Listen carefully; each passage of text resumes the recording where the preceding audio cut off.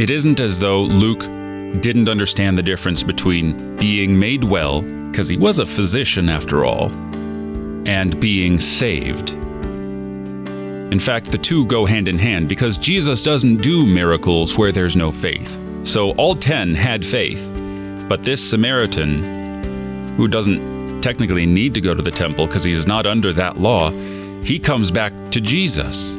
He comes to the temple not made with human hands, and he worships before him. He assumes the position of worship and doesn't just worship God away off somewhere, wherever God is to be found, but he worships a human being, Jesus, because Jesus is God in the flesh.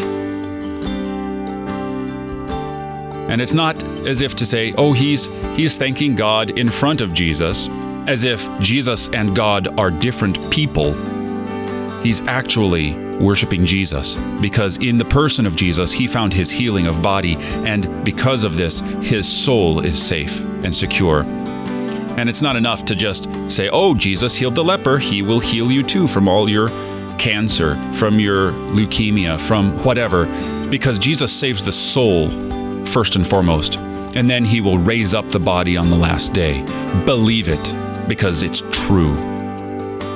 You're listening to Oratio, part of your morning drive for the soul, here on Worldwide KFUO, Christ for you, anytime, anywhere.